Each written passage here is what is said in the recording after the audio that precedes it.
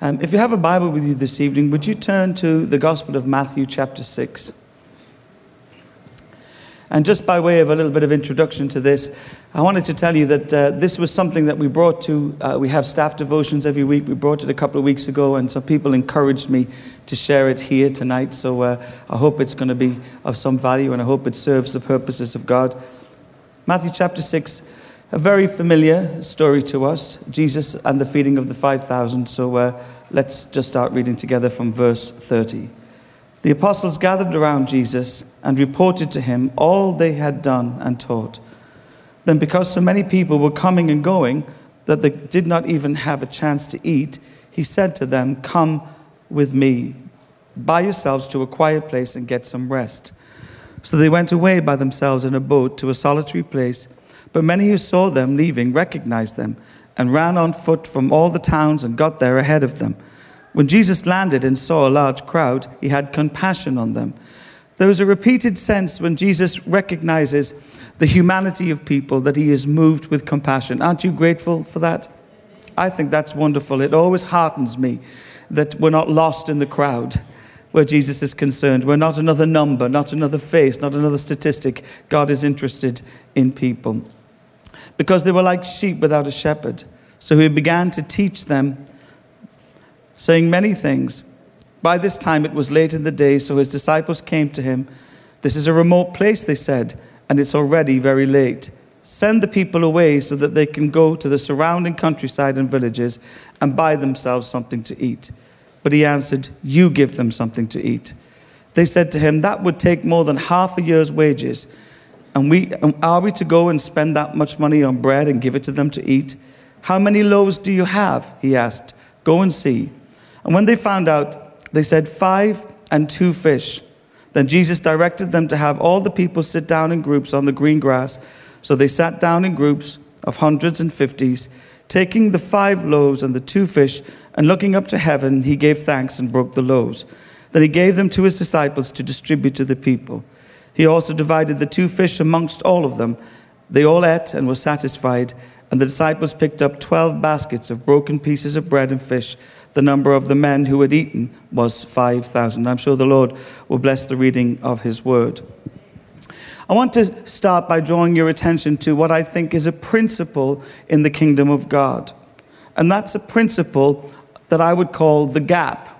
So we find ourselves sitting with Jesus and thinking with Jesus and abiding with the thoughts of the disciples in a moment where there is this massive need before them, and yet the supply seems so insignificant.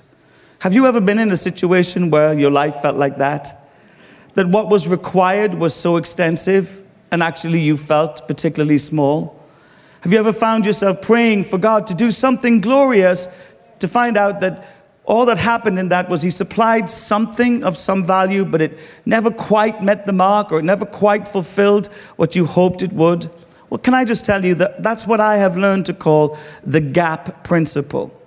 You see, it's God's nature to lead his people into fullness. Amen? And for that to happen, he needs to create a gap.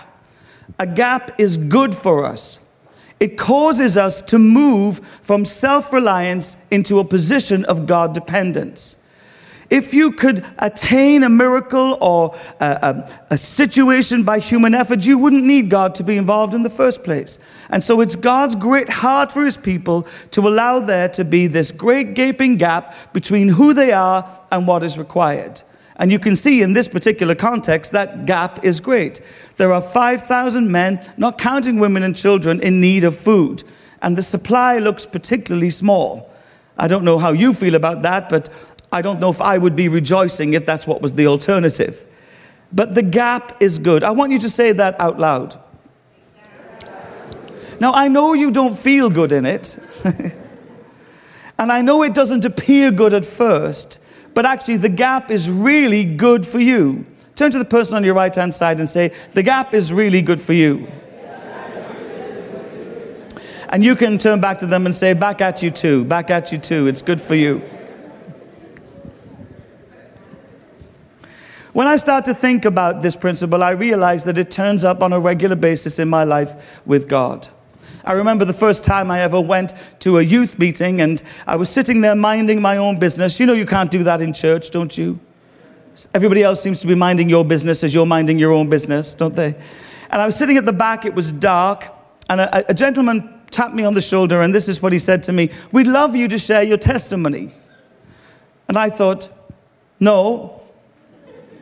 My mouth didn't speak, but inside I was going like this.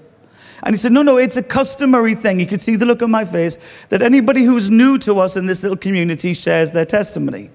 And I said, "I'm sorry, but I won't be doing that." And he said, no, I don't think you heard me. It's a customary thing that when anybody comes to be part of this, that they share their testimony. Now, I had never spoken publicly in my life. Never spoken. I was the kind of person that would attend church and I would pray little quiet prayers. And if I was in any small group, I would fade into the background. And suddenly I find myself being introduced. And this is Simon, and he's going to share his testimony. Have you ever been in a situation like that? You may have found it in a cell group, or you've been invited to something and suddenly you're in a situation and somebody is expecting something from you that you don't feel capable or able to produce. And you know, everything went through my mind. Where do I start? I was 3. Does it need to be so far back? Then I was 5. Everything was running through my mind at 1,000 miles an hour. And I decided to start at a moment in my life where everything changed. And that was the moment that I did the Eurovision Song Contest. Now, you can tell I'm clearly a star. But it changed because this was something I was attaining for and believing would change my life, and actually it made no difference whatsoever. In fact, it did the opposite for me. It caused things to become more difficult, because once you do the Eurovision Song Contest, nobody with any taste in music will ever use you again. In fact, the song that we sang has more la-la-las than any other Eurovision song. That tells you the quality of the music. And it's in the Guinness Book of Records. There was a wee buzz when I turned on the radio and it was playing in Ireland as I was working with a band then, but actually at the time it was completely disappointing. It was what we would call in life an anticlimax. Ever had one of those? Ever thought it would turn into something good and it turned out to be something not so good? Yes? Well, that was my moment, and I started at that point. And of course, you know, back then people were a little impressed that they knew anybody in television. Now, everybody's on television. It doesn't make any difference whatsoever, does it? And if you haven't been on television, there's always Crime Watch. Isn't there? So I started from that point, and I didn't know why I started there. I wasn't really thinking very clearly. I just knew that it was a time in my life where something in me started to search for something more than I had. And I began to tell the story of how these 2 gentlemen led me to Jesus and how my life was impacted and how God had changed everything. And you know, it felt like a month. It seemed like the longest thing ever. And after what was probably about 5 or maybe 10 minutes, I opened my eyes because I was trying to say it with my eyes shut. I was so frightened of the people. And I looked around in the room and people were weeping. That's how bad my life's been. No, they were weeping because the sense of God in those moments of clarity as I was sharing what Christ had done for me, actually people could identify with the stories. They could identify with the insecurities. They could identify with the brokenness of my childhood.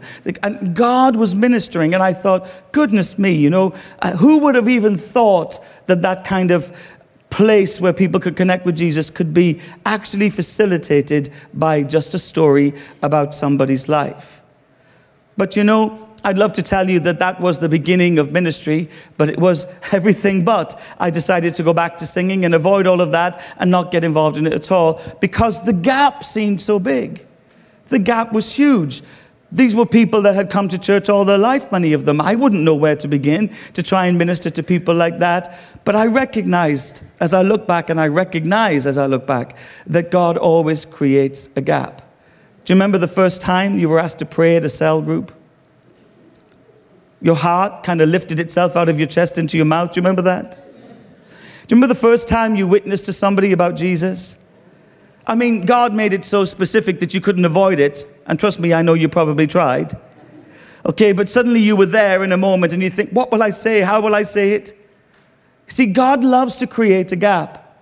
Because in a gap, where something is required that we in our natural capacity don't have the ability to do, all that we can do is depend on the goodness of God. all that we can do is close our eyes and say, okay, God, I'm going. I don't know how it's going to look. I don't know how it's going to turn out. But Lord, I know that you have invited me to stand in this place where something impossible is about to happen. And I know it can't be my resources that makes it happen. Every time we pray for somebody that's sick, that gap becomes apparent to me.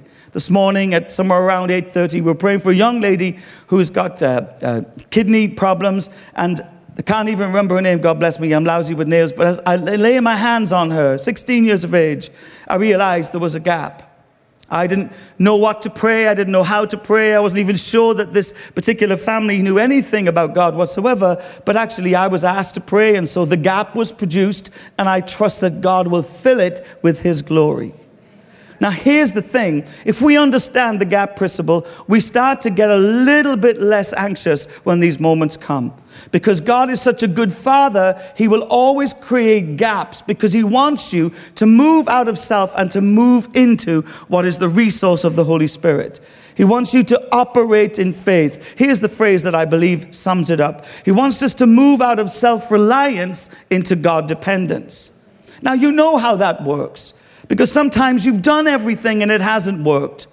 And your last resort is your first place. I wish sometimes we would go there before we try everything else. But actually, God in his wisdom knows that we have to get over ourselves a little bit before we can start to discover who he truly is. Now, in the gap, you start to see the nature of God. In the gap, you start to see the power of God. In the gap, you start to understand God's ways. It's in this gap that we begin to grow, and we start to have what I would call spiritual growth spurts. Suddenly, once you've been through one of these gap experiences, it's a little bit like, one of those cartoon things. We go, poof. Our faith increases. Have you noticed that? Anybody ever been on a mission? Yes? Give me a wave if you've been on a mission. Is there or isn't there a gap? You turn up and you're full of faith, and then you see the people's faces. And you're there and you're thinking, God, help me. I don't know what to say. And there's somebody who's brought you that's saying, and now so-and-so's going to give their testimony, and you're going. You're hoping that somebody else will do it. There's a gap. A gap between what is needed, what's set before you, and your capacity to be able to fill it. But so help us, Lord, in every gap you come by the power of your Spirit. When it's a gap that's been produced by God, God chooses to fill it with his glory. And something happens in us. Something shifts for us. And we start to feel enlarged in the kingdom of God. Not proud, not arrogant, just really a sense of the blessing of God. Now, in this story, the gap was huge. There's 5,000 men, not counting women and children. And Jesus is allowing this to happen purposefully because he wants his disciples to see what happens whenever the need is great. He wants them to understand the nature of God to meet the needs of great and glorious things, even though their supply is small. And so, can you imagine the scene with me, please? There are 5,000 men, not counting women and children. Jesus presents to the disciples the gap, and they come back to him with 5 loaves and a couple of fish. Now, if you were Jesus, what would you do in a moment like that? And if you were one of the disciples recognizing this great need, how would you respond in a moment like that? Now, this is something I've learned too, that where there's a gap, there's always a supply. If there's a gap between what God is inviting me to be party to and what I currently have, there is always a supply. And the story clearly tells to us, this poor little boy came out thinking he was going to have a hearty lunch. I mean, that's a lot of food for a little kid, isn't it? Okay? And he comes out, going to have a hearty lunch, and suddenly he's catapulted into the center of the purposes of God. What was incidental becomes incremental in the purposes of God. There's always supply when there's a gap. Now, don't you let the devil lie to you, okay? Because often the gap can be paralyzing. When we have a gap between what God wants us to do or invites us to and what we have, we should not be paralyzed by it. We're about to see a miracle. We're about to see God move in power. We're about to see God fill the space with his glory. We're about to see something extraordinary. The gap is good. The gap is good for you. It's good for me. It teaches us about God. It teaches us about his nature. And so, right in the middle of the gap, right in the middle of the need, right in the middle of the expansive reality of what they're facing, a little boy comes and the disciples meet with him, and he has a couple of loaves and some fish, and this is the supply. Now, principle number 2.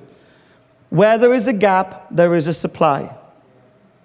But God chooses to meet the need in seed-like form.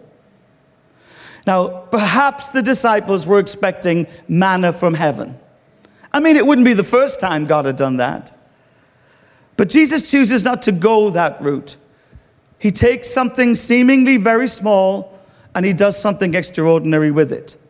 So I don't know what your gap is tonight. I don't know where you're at in life, the space between what you need to have and what you have. And I'm not just talking financially. This can be all kinds of things. But the gap is good, and you already have a seed-like answer in the midst of it. You just have to go searching for it. Amen? Amen? So God is the supplier of all our needs. Is that not true? Is God not generous? Yes? Is God not pressed down, shaken up, and overflowing in his nature and his character? If all of that is true, then why does he answer our need with something that seems particularly small? You know, you're praying for a financial breakthrough and somebody gives you £1. Yes? You're saying, God, I really need promotion, and you get promotion, and it's cleaning out the toilets as well as everything else that you do. Have you ever noticed that when you're praying for that gap to be filled, there seems to be a supply, but the problem with the supply is it doesn't come the way we expect it to. It doesn't look like it can resolve the problem. Amen? I remember one time when I was at Bible college, I had no money whatsoever, and it was a really big deal for me because I got used, having been poor as a child, I got used to having some nice things. And I'm praying, and I'm praying, and I'm praying, and I'm praying that God would do something. And I come out of my room at Bible college, and sellotaped to my door is an envelope. Now, my needs were extensive. Hundreds and hundreds of pounds I needed to pay my college fees and various things. And guess what was in the envelope? £5. £5. And you know, in a moment, I don't know if you did this, but I went, really, God? Seriously? And you know what was really bad about this story? Instead of being grateful for what the Lord had given me, okay, I was a little bit kind of upset with him. And I go to a friend of mine across the corridor who also needed his fees paid. And he's telling me all about how he has no money at all to buy food and all of that. And we were kind of in the same situation. And the Holy Spirit said to me, give him the £5. Give him the £5. Do you know, it was the hardest thing I've ever done in my life.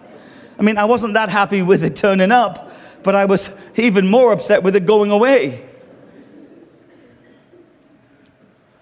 That night I went to bed and I had a dream. And in that dream, we used to have this kind of box area where all of our mail would come in when we were students. This is before it got fancy. This was basic Bible college. And under F, you would get your letters and whoever's alphabetical. And in my dream, I saw myself going towards what we would call the pigeonholes. I was going towards the pigeonholes, and I knew that when I opened an envelope, there was going to be some kind of breakthrough. And so the following morning, I'm just going the usual routine. You know, you go to devotions and you're on your way up to your classroom. And I thought, I'll just check my mail. And as I stepped towards the pigeonholes, I remembered that the night before I'd had this dream. And in that dream, the Lord had showed me that he was going to do something miraculous. And so I take this envelope out. It's got my name written on. I don't recognize the handwriting. And inside is a check for £2,000. Just repeat after me, the gap is good. The gap is good for us. The gap is good because it teaches us to lean in on God, and it causes us to move out of self-reliance into a posture of expectancy and God dependence. When you don't have an alternative, where else are you going to go? And it sounds really uncomfortable, but actually it's very good for us. It's really good for our souls to be stretched in that way. And often when God supplies, it doesn't look like it's enough. Now, let me tell you what I learned about this. I believe, it's my own conviction, that every time God answers prayer, he answers it in a seed-like way. You see, you're looking for grand and glorious things, don't we? I mean, you like drama. Let's keep it real. You like the drama. You want the heavens to open. And who's praying for the heavens to open? Yeah. You want the heavens to open, or, you want God to bring this, it's like you want the heavenly lottery to suddenly turn up in your life and resolve all your problems. And we have, I think, sometimes a misunderstanding about how God resources our lives. My conviction is that God always answers. Say that to yourself, please. God always answers. But he answers in seed-like form. In comparison to the need here, this supply looks very insufficient. Okay? Now, there's been many, many times, I've just told you that story about Bible college, but many, many times when I'm praying for God to do something great and something small happens. Perhaps this is why the scriptures tell us we should be faithful with little. Perhaps little is good in the kingdom of God. Perhaps the whole point is we get to see that God could do more with less.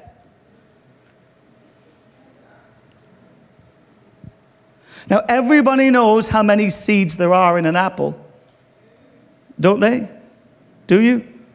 No, neither do I. I just made that up. But nobody knows how many apples there are in a seed. When God gives you a seed, it may not look like it's enough, but it's more than enough. It's a pressed down, shaken up, overflowing reality of enough. And you've got to partner with that seed. You've got to do something with what God's given you for it to start to produce a harvest. I don't know how many times during the course of my 34 years of walking with Jesus, I've been praying for great and glorious things to happen, and God begins to do something in a very small way. We heard tonight Jean say, we're speaking of revival and we're testifying that God wants to pour out his Spirit. But here's the key to how that happens. We see a cloud the size of a man's hand. In relationship to the whole panoramic view of what revival can look like, here's how we start to identify it when we start to see it happening in small ways. And if you partner with the seed-like invitations of God, those things will start to build and increase and become something far more than you ever imagined they could. Your seed has the power to cause you to succeed. Your seed has everything in it that God desires to do through you. You've got to partner with it. Now, Jesus does something in this story that I think is important. When the bread comes, he doesn't say, I only like wholemeal. I'm not too keen on fish. Maybe it could have been a burger. Jesus doesn't discredit what the Father has provided. Now, there's so many times in my life, so many times, where God answers and it's a seed-like form, and I actually think, well, I'm not really sure I like that, or couldn't you have done it that way, God? Are you not a little pernickety with him like me? No? Come on, tell the truth. God always answers when there's a gap. When we see the need for something to happen and we don't have the resources, our God, who can do immeasurably more than we can ask or imagine, allows the gap for us to call on his name so that he can come and reveal his nature and his character to us. He will always answer you in seed-like form.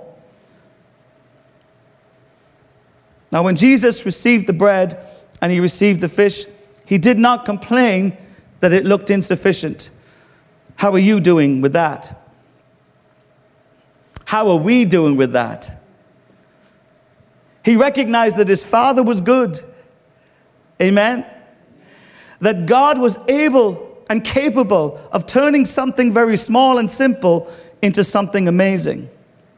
You see, I think sometimes we don't realize that all of this is about God partnering with us and us partnering with him. Every time God answers prayer in seed-like form, we need more faith to be added to it, not less faith. Father, I may not understand, but I know that you're good. Father, I can't comprehend how you could turn all of this around and make something good, but you have given me something in my hand. You are the provider of my needs. If I asked you, Father, for bread, you would not give me a stone. Your heart is not like that, God. So you've answered my prayer, and I'm not going to complain with your answer, because I may not understand everything, but I know that you are good. I know that you are God, and I know that you're capable of doing mighty and glorious things, even if the supply looks a little bit less than I anticipated. Amen? Now, you've been praying, and you've been praying, and you've been praying, and the gap looks big, and I want to tell you that in your life you have seed. God has planted seed. It may be a thought. Some of you want breakthrough in your business. God gave you a thought and you thought it was the devil. Do you know that his thoughts are not our thoughts? His words are not our words, and his ways are not our ways. So in your life you have promises. Does anybody here have a prophetic word from God? A scripture that keeps reoccurring across your spiritual journey? Those are inheritance words. You can live in the reality of those promises. And they may look like a seed, but actually they're the beginning of something wonderful happening as God begins to fill the space with his goodness and his glory. Seeds are important, and God turns up in our lives when the gap looks so great, and he gives us a seed. He gives us a few fish, a couple of loaves. It doesn't look too much. What we do with it is really important. I'll come to that in a minute. Now, let me tell you something that I think perhaps reinforces this thought for our consideration and deliberation. God looked down on humanity and saw our desperation. Amen? The world is in chaos. Men and women have detached themselves from the God who created them. They have given themselves over to all kinds of counterfeit lusts and pleasures. The heart of God seems like a distant memory to humanity. The world is in chaos, and sin rules and reigns. And God decides from the foundations of the earth, here's how I'm going to resolve the problem. I'm going to plant a seed.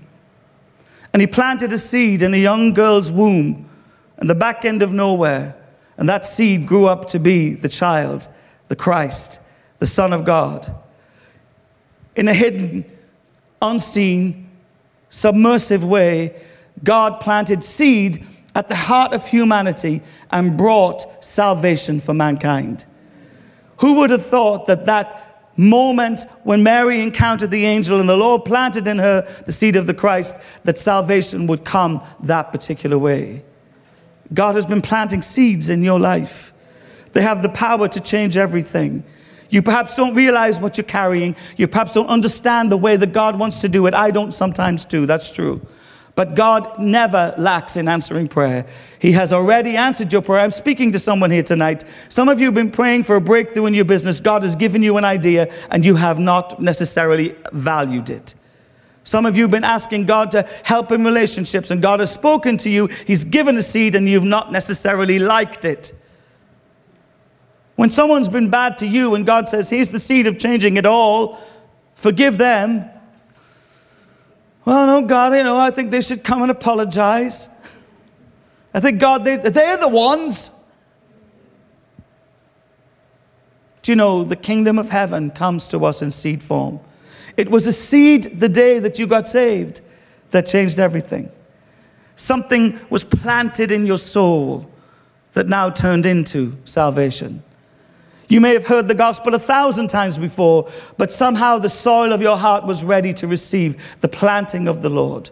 And God began to deposit in you something that was quite glorious, known to us as salvation. And it's growing, and it's flourishing, and it's maturing. And despite your best efforts to resist some of that, God is more powerful than you. The kingdom of heaven comes in seed form. I want to move my mind away from the grandiose and start to understand that the kingdom of heaven is a kingdom that comes, and it comes in so beautifully and submersive ways that I don't always recognize the potential. So here we have this story. So we have two things that are important just to identify before we move on to the third one. The first thing is God creates the gap. Please don't get angry with him. Don't get frustrated.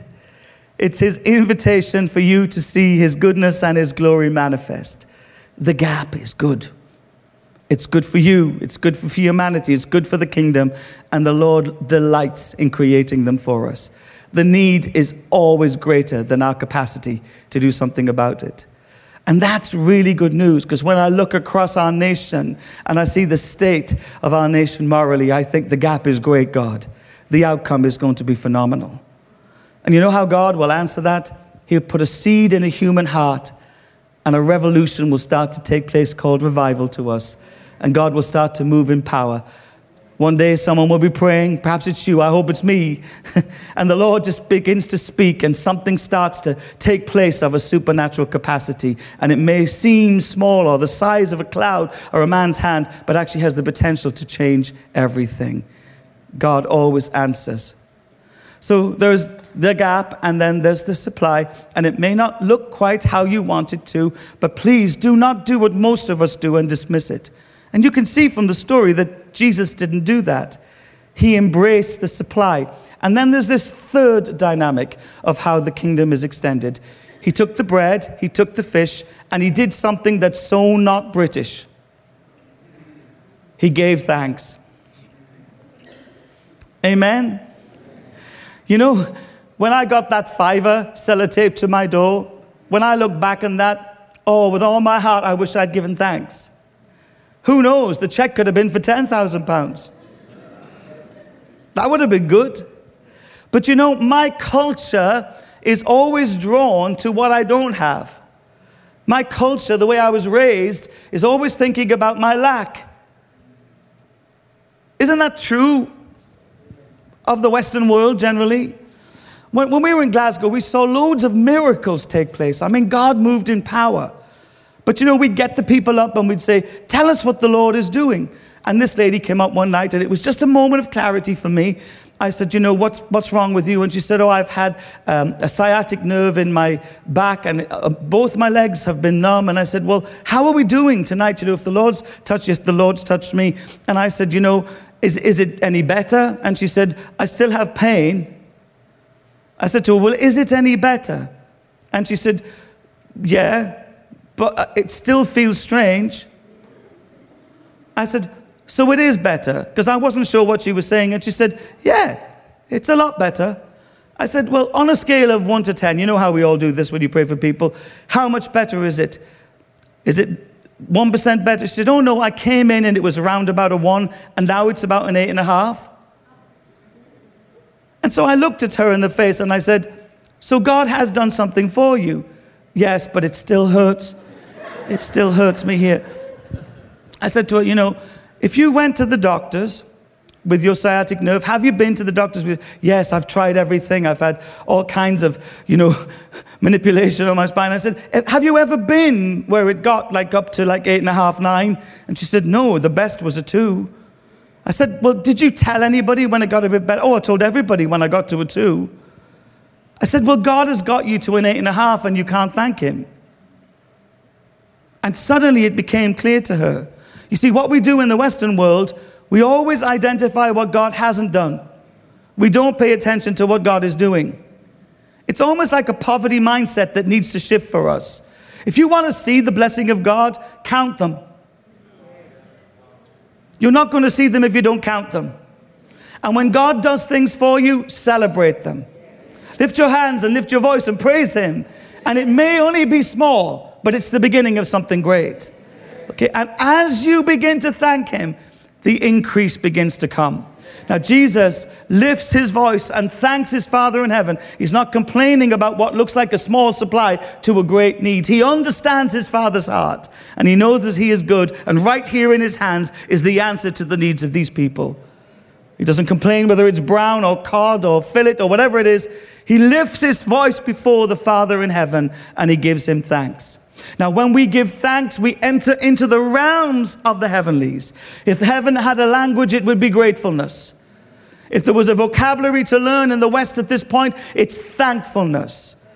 Give thanks with a grateful heart. God, I will come into your courts with thanksgiving in my heart. I will come before you with praise. Paul says, rejoice in the Lord always, and again I say rejoice. You see, we are so defaulting to a negative perspective of lack, we don't pay attention to the supply that's under our nose.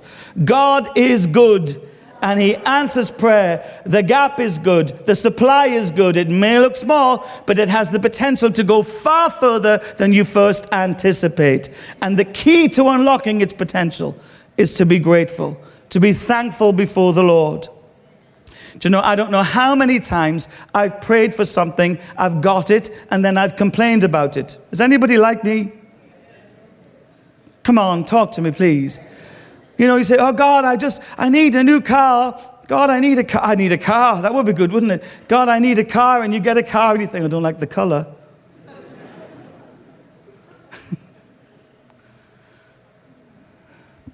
A friend of mine prayed for years for a husband. Years and years for a husband. Oh, Lord, bring me a man, bring me a man. I mean, this is strange. I wouldn't recommend it, ladies. But she put a pair of trousers on a kind of shelf in her bedroom, and she said, God, one day, would you fill them with a man? Would you fill those trousers with a man?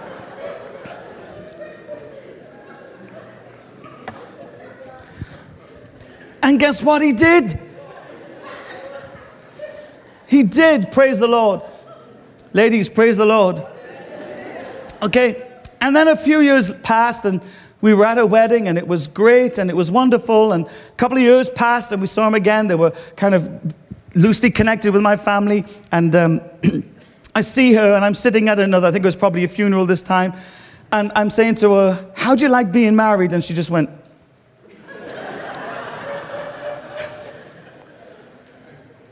So I was a bit surprised, because the last time it was a big deal, you know. And she said, do you know what? She said, I am sick of picking up after this man. She said, we've had to go and talk to the pastor in the church because this man he thinks the floor is his wardrobe. And I'm listening to her and I think, something's not quite right about this picture. And I said to her, did we not agree in prayer? And we all agreed in prayer that God would give you a man. Yes, but I'd have liked a tidier one. I'd have liked a cleaner one. And I'd like one that was more sensitive to my needs. So really, you'd like yourself. It's yourself you wanted. That's where we got to in the conversation. But it's so true of us. You know, we pray all the time, God, would you do something? Would you do something? God gives us the something we're praying for. It may not look like we want it to. Okay, it may not feel like enough. And then we default to complaining. You see, our minds have been trained outside of relationship with him not to be very expectant or joyous. And we need our minds to come into partnership. You see, if I ask for something in my heart, shouldn't my mouth come into agreement with what I'm asking? Is not the overflow of my heart my mouth? God bless me, but not with that one. God, could you touch my life? I don't want him to pray for me. God.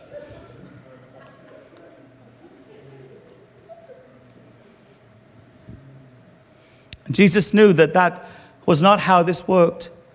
The gap was big, it was great. The need looked small, but God was good. Sorry, the supply was small, but God was good. And he doesn't complain, and he doesn't try and make something happen. He lifts his voice before the Father in heaven and thanks him for all that he has given. And then the fourth thing, after thankfulness, generosity. So the kingdom is extended through these principles. There's always a gap. Amen.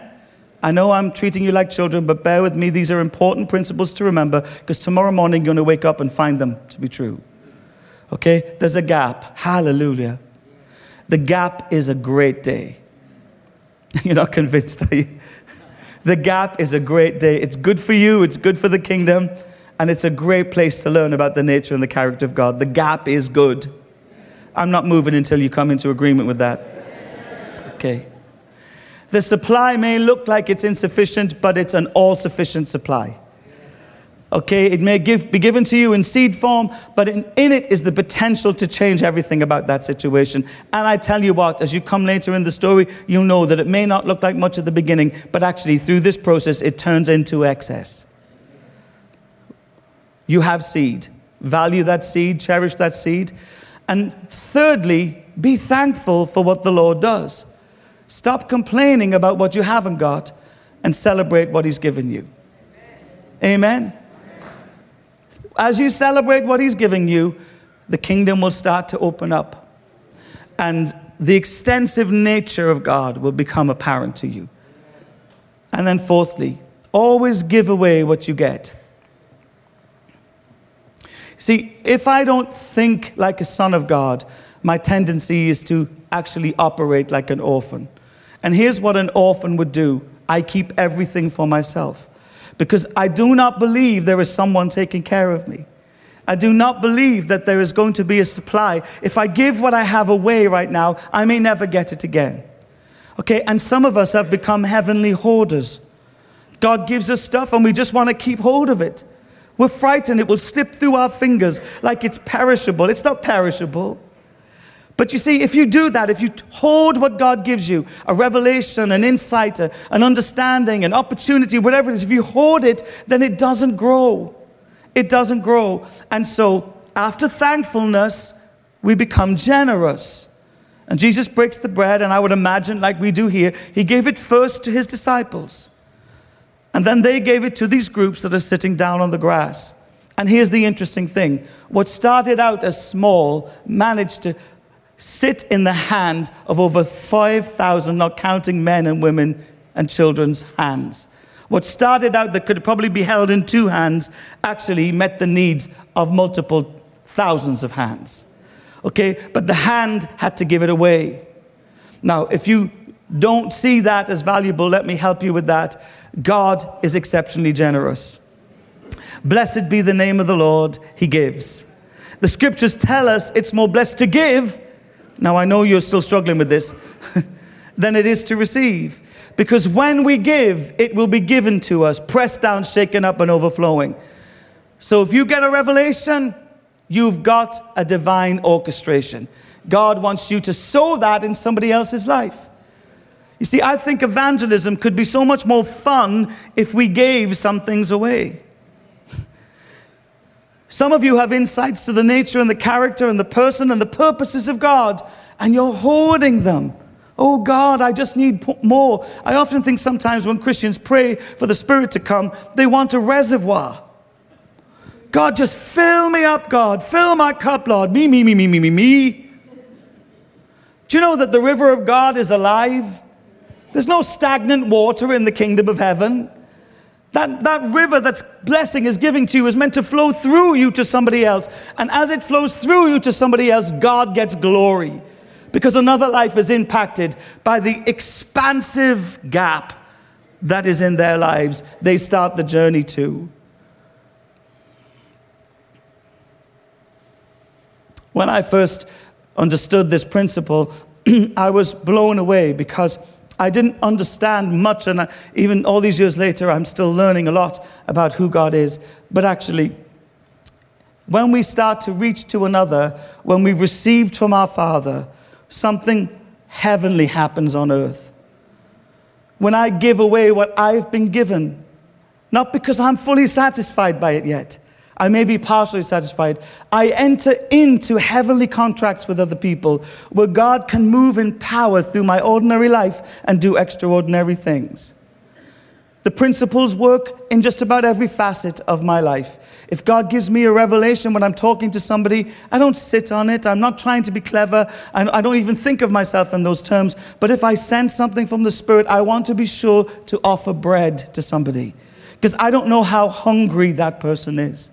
I don't know what their gap is like. Sometimes I'm a little insular in my own gap. And maybe they get a seed that's handed from me to them that starts the journey with God. I often say to people, if I pray for you, you'll notice this. Just thank the Lord, thank the Lord, thank the Lord. It's not because I'm trying to be clever with you. I just believe whatever we pass on to one another, if we thank the Lord for what the Lord is giving and what the Lord is doing, increase will start to happen. And beyond that moment, give it away to somebody else. You see, we should be gossiping the gospel through stories and testimonies where God has met our supply and our need, albeit in what seems very small and insignificant ways, but has the potential to actually change everything. And right at the end of this story, the reality of the kingdom becomes apparent, because such is the excess of this moment that started out so small in its supply that there are 12 baskets of leftovers. 12 baskets. How amazing is that for a few loaves and a couple of fish? Isn't God amazing? Isn't God phenomenal in the way that he moves? Isn't God exceptional in his capacity to supply our needs and some? Our needs and some.